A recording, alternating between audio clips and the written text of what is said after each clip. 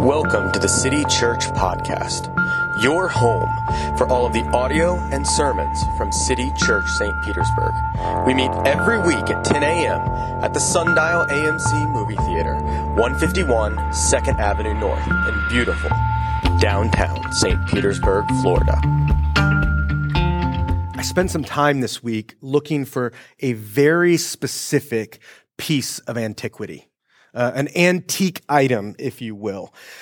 And if you're over 40, it's something that every single one of us owned. In fact, it's something that over the course of our lives, we owned many of. It was big, it was heavy, it took up a bunch of space in our house, and yet we had a few of them cluttered around, always in the way, or never able to find them when we needed to. The other thing about this item that I was looking for is if you were to show it to somebody from Generation Alpha, they would be amazed that this thing ever existed. They wouldn't have a category for it at all. And yet every single household in America, every single business in America had one of these, and it would stagger the mind of all the tablet kids. I'm, of course, talking about a phone book. The first phone book was published in 1878 in New Haven, Connecticut. It contained 50 numbers, and it fit on one piece of cardboard because that was every phone in all of New Haven, Connecticut.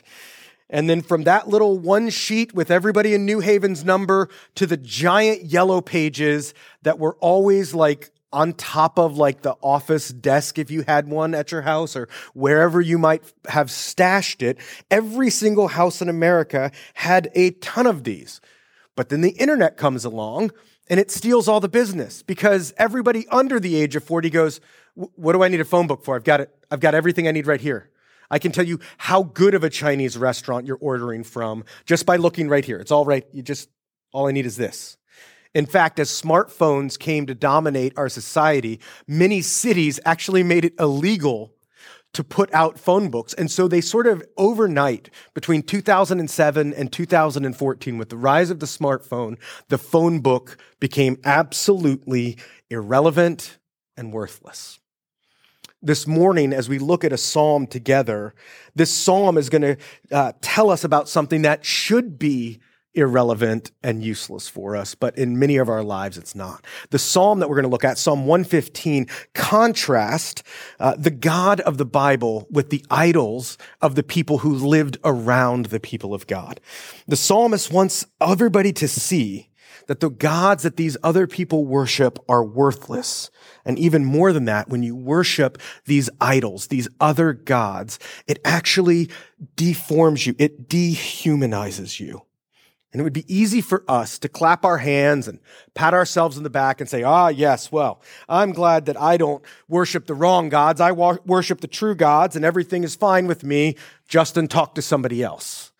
But the writer has written this psalm in such a way that he wants us to examine ourselves, to ask, where are we worshiping another God, the gods other than the true God of the covenant? And as we talk about often here at City Church, even those of us who are Christians, we turn our attention to lesser gods, to lesser things. We give our hearts to them.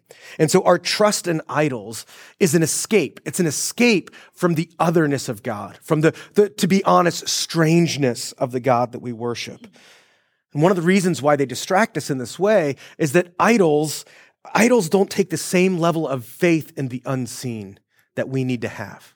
In order to believe in God, the God of the Bible, we have to believe that something that we cannot see is truer than everything that our eyes tell us. And since we can't see God, we're tempted to worship the things that we can see will make a tangible difference in our lives.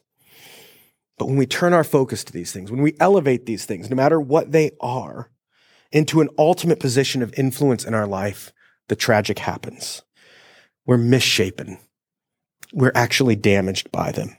And it leads us further and further away who God has made us to be. So if you're able, I would invite you to stand as I read God's word to us. It's Psalm 115. It'll be on the screen behind me.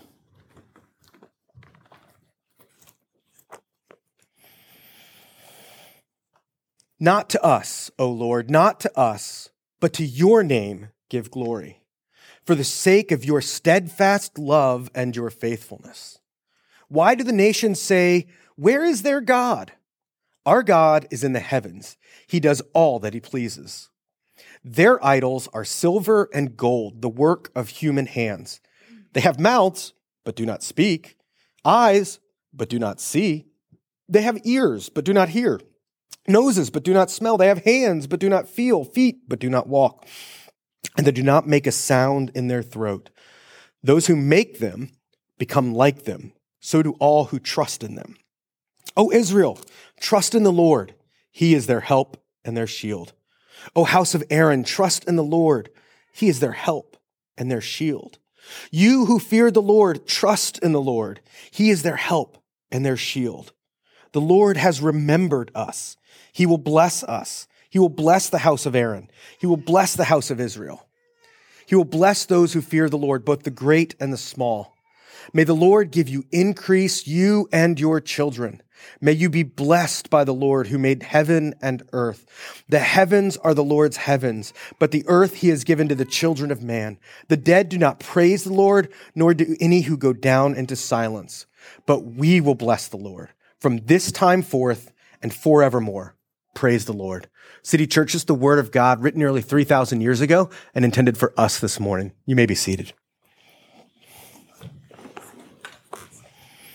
The psalmist opens this poem up with a quick 1-2 punch. It's as if he was Jose Ramirez throwing punches on the baseball field. That's a joke for baseball fans. I will account it to my baseball joke quota, and we will move on from there. But it's very punchy at the very beginning of this psalm. It's quick. He gets right into it because he repeats the phrase, not to us. Not to us, O Lord, should the glory be given. Because immediately when we begin to discuss the unseen, he knows how quickly we are to want to accumulate glory for ourselves. We want to be the best. We want to be renowned and known for who we are. But part of who we are made to be, part of who we are as Christians, is being humbled enough to know that it doesn't matter how well known we are. It matters that we are known by God. This world is a system built to bring glory to its maker, not to us, the creatures. But we get that twisted. We don't always live like that. We don't always recognize that. And so he quickly follows up saying, not to us, O Lord, by asking that God would show his steadfast faithfulness, that God would show his steadfast love. Here we are again. Every week in the summer, as we look at Psalms, we find this word, this steadfast love. If you heard me say it, if you know one Hebrew word, this is the one to know. It's hesed. It's God's covenant love. And what's interesting about Psalm 115 is there's no heading. There's no sort of glossy details that tell us, what is this about? When did somebody write this? Who wrote this? We don't get any details. And so we have to sort of puzzle it out and picture it together through the words that we find ourselves. And it seems like that the psalmist is writing this in the face of being taunted, in the face of the people around them mocking their God.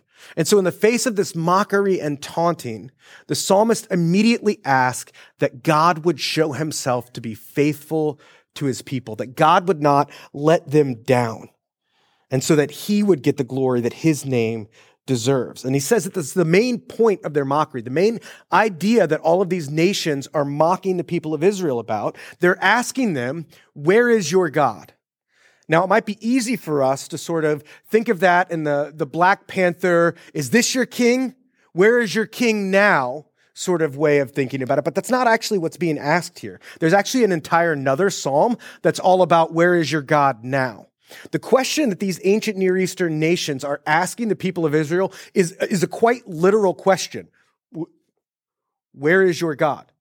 We know where our gods live. We can go to the temple of Dagon, and when you go to the temple of the Philistine god Dagon, there's a statue, there he is. If you go to Babylon and go to the temple of Marduk, you can find where that god is. We know where all of these gods are because they have statues.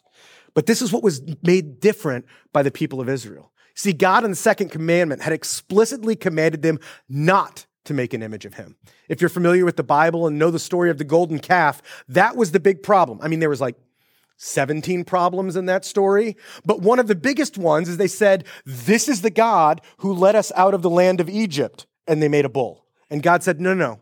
We're not making images. We're not drawing pictures. We're not going to have an image of me. It's explicitly forgiven. And yet they stood apart. So the people are asking a very literal question. Where is your God? We don't see him. We don't know about him. And so the God of the Bible answers. He's different. He's just different than these gods because our God is in heaven and he does as he pleases. Just because we don't have a statue doesn't mean our God is fake. In fact, we're going to see the opposite in just a second. The psalmist is making an incredibly bold statement of belief. Even though we can't see God, we believe in him. Even though it seems that he is distant or absent, we still trust in him and trust that he is present and shaping all of human history. Now, let's be honest. This is still a struggle for us today. How many of us wish we could see and hear God in a tangible way? How many of you have sat across a table from me, whether it's at Green Bench or Intermezzo or somewhere else, and said to me, Justin, I wish God would just tell me exactly what to do. If you've ever felt like you're alone and sitting across a table and telling me that, you are not. There are so many others, myself included, that have said that. But the difficulty of believing in God is that we aren't normally going to get a tangible sign of exactly what to do. We're not going to get a sky banner coming across with a plane, and it's going to tell us, take the job, buy the house, make this major life decision. We just are not going to normally get that. And so we have to live by faith. We have to live believing that God wants the good for us in our lives. And no matter what decision we make, if we make it to the best of our ability in faith, that he is going to bless it. But trusting in that is so hard. I know, because that's hard for me as well. I just want to walk outside after I pray and the clouds to kind of part into letters that say, everything you ask me for is done. I want that. I know you want that too. I know that all of us wish for that tangibleness, and yet God just doesn't follow our whims like that. God is in heaven. He does as he pleases.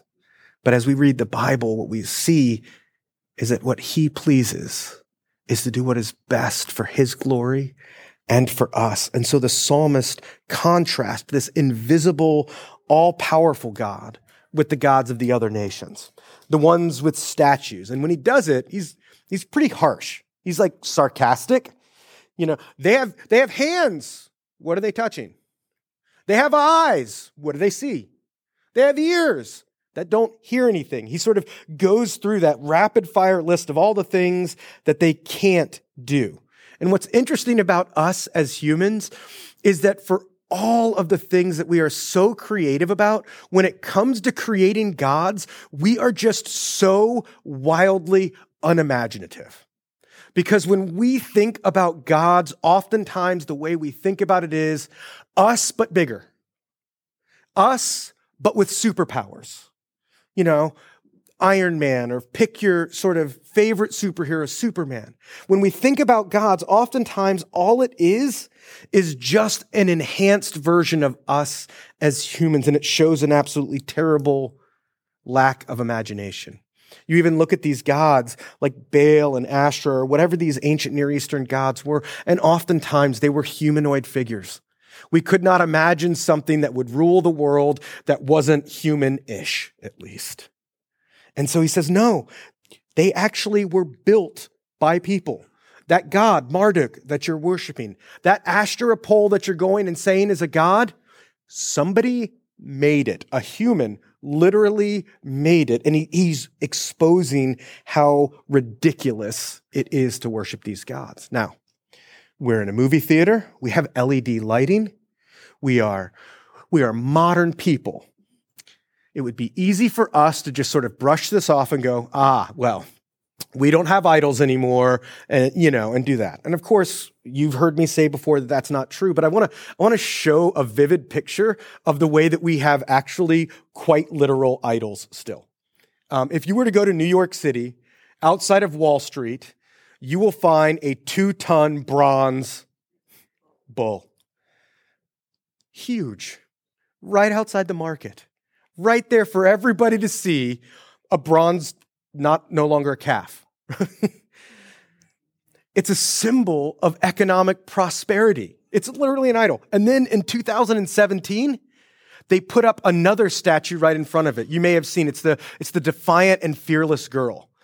And what I didn't realize this about either of these things, that actually the city of New York never commissioned the giant bronze bull, that an artist just made it and as a art project set it up in the middle of the night in the city, and the city was like, well, no, we kind of like it. We'll issue a temporary permit and just never do anything about it. And then they set up the little girl, and they're like, yeah, actually, we're going to have to move her because the little girl, the fearless little girl, was actually a hedge fund run by women that was advertising for themselves, which makes it seem which kind of cheapens it a bit. But then they moved the little girl, and a few years later, a statue of the gorilla Harambe showed up. And so there was Harambe defiantly looking down. And the funny thing about all of these things, about the bull, the girl, Harambe, is they were all symbols of something else. The bull, economic prosperity. The girl, the empowerment of those who have been overlooked. Harambe, I guess the best we can call it is ecology or jokes. That one's tough. But in each one of these cases, we have something good. Success is not a problem. God does not dislike rich people, but he dislikes when we make money an ultimate thing. God is for the overlooked and those who are downtrodden being lifted up. He says it again and again. But when that becomes our ultimate and sole goal, it becomes a problem. God is in favor of ecology. He literally invented it. But when that becomes our sole religious belief, when the tables get flipped and a good thing becomes an ultimate thing, that's when we have a problem. And how many of us? I mean, think about the phrase, he sacrificed his family for his career success. That's not an uncommon phrase for us to hear, but the language of that is explicitly religious. Sacrifice. And we have this trouble where we want to make good things into ultimate things. And so our struggle with idolatry is very similar to the ancient Near East. But the psalmist says something, he kind of saves his best shot for last, because as he finishes describing these idols that can't do anything, he says that any time you make something the foremost part of your life, the most important thing to you, you will become what you worship. The thing that you place the greatest priority on in your life will become the defining aspect of your reality. Whether you're a Christian, whether you're worshiping anything else, he describes a chain. It begins with desire. What we want is what we make our gods to be. And so if we want to be successful, we'll make money or power our God. You'll create it in the image that you imagine and sacrifice to it to get what you want. And that will ultimately form your life. That will ultimately set the direction of your life. But it's not just money. It's not just success. Think about all the other things that we elevate to ultimate priority. How about political power or the safety of our family or just living a life that is easy and pleasurable and uninterrupted? These things follow that same chain that our desires lead to our worship and culminate in what we are formed to be. We worship what we desire, and our worship always deforms us unless it is worshiping the God of the Bible, because we weren't made to worship anything but him. And that's what the psalmist urges us to do in the last portion of the psalm. As he sort of finishes up, it had that repetitive phrase. In fact, it seems like this was written as a back and forth liturgy, as a call and response. Bless the Lord, O you house of Aaron. He is our shield and our defender. It sort of had that congregational back and forth. And that's the big idea. 3 times he says, trust in the Lord. Don't trust in the things that deform you. Trust in the Lord, the God of the universe, who made all things, seen and unseen. That God remembers you. He blesses you. And when we think about it, we want to have faith in him, but it's difficult. It's hard, right? First, because of what we talked about before, that he's unseen. But secondly, it's hard to put our trust in something that we can't see. We can't trust in something without organizing our life around its truth. And when you add to the fact that God is unseen, that he's asking us to organize our lives, our finances, our families, when he's asking us to organize everything about our lives, to shift it around, to point in the direction that he calls us to, we know that it's hard. Our hopes and our dreams are hard to rest on something we can't see. I know what $10,000 would do for my family. I know with the certainty that all my kids would get good college degrees and turn out to be nice dudes. I know, if I was guaranteed that, I know what that would do in my life. If I knew guaranteed whatever it is that I wanted the most would happen, if I could guarantee that, I'd be all on board because I could touch it. I could see it. I could go in that direction. But when I have to imagine something that I can't see, when I have to put trust in something that I can't see, it is just hard. But trusting in the unseen God is exactly the hard thing that we're all called to. He really does have our best in mind. We just don't always know what the best is for us. And so when things don't go to plan, we get nervous and we look for something tangible to fix it. So in many ways, this psalm is asking us to live in that tension, to live with the reality that God is in sovereign control of everything that comes into our lives, and that he's working it ultimately, as the book of Romans says, to our good. So when we have to live only being able to see as much as we can of God's work in hindsight. How many times have you been able to see God do something in your life only by reflecting on it days, weeks, years later? And yet when we look back, we can see that. And that's why we need to share that with one another. We encourage one another that you can't see right now maybe what God is doing, but we share stories of what God has done. Just like Israel was to remember the stories of the Exodus, of the Passover. We're trying to remember so we can live in the tension of putting our full trust in an unseen God. It's interesting that they're called to remember what God has done, because there's one other thing I want to point out about this psalm.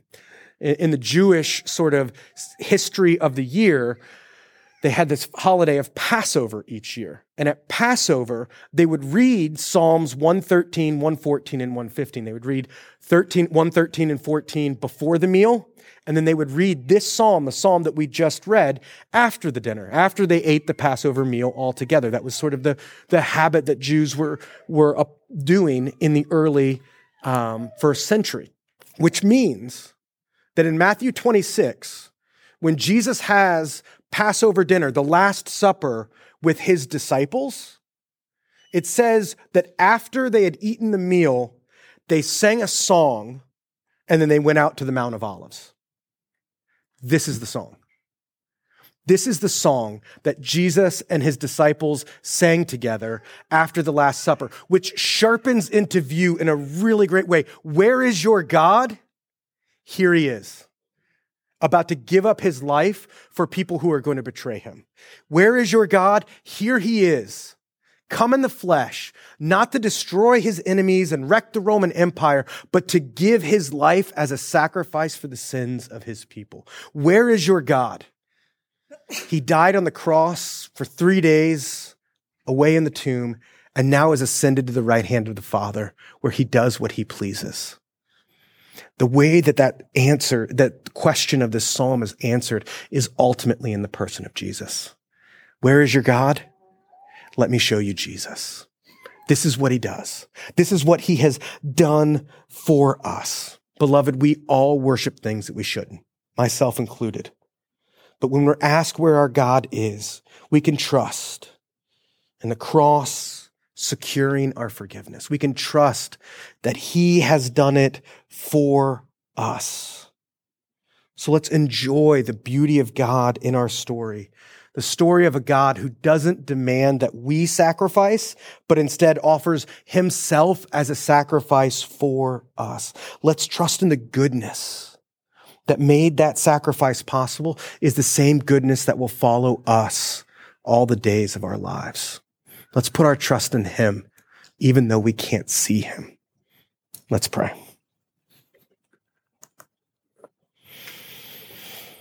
God in heaven, we confess that so often we want to be able to see you and hear you in audible and tangible ways. And yet you are the invisible God, the God who cannot be seen. And yet you are clearly at work as you sit in heaven doing as you please, as you are ordering the world around us. Jesus, would you give us the faith to see the unseen things that you are doing? Would you give us the eyes to believe in the things that we can't see? And as we do that, would you help us to trust more and more in you? In Christ's name, amen.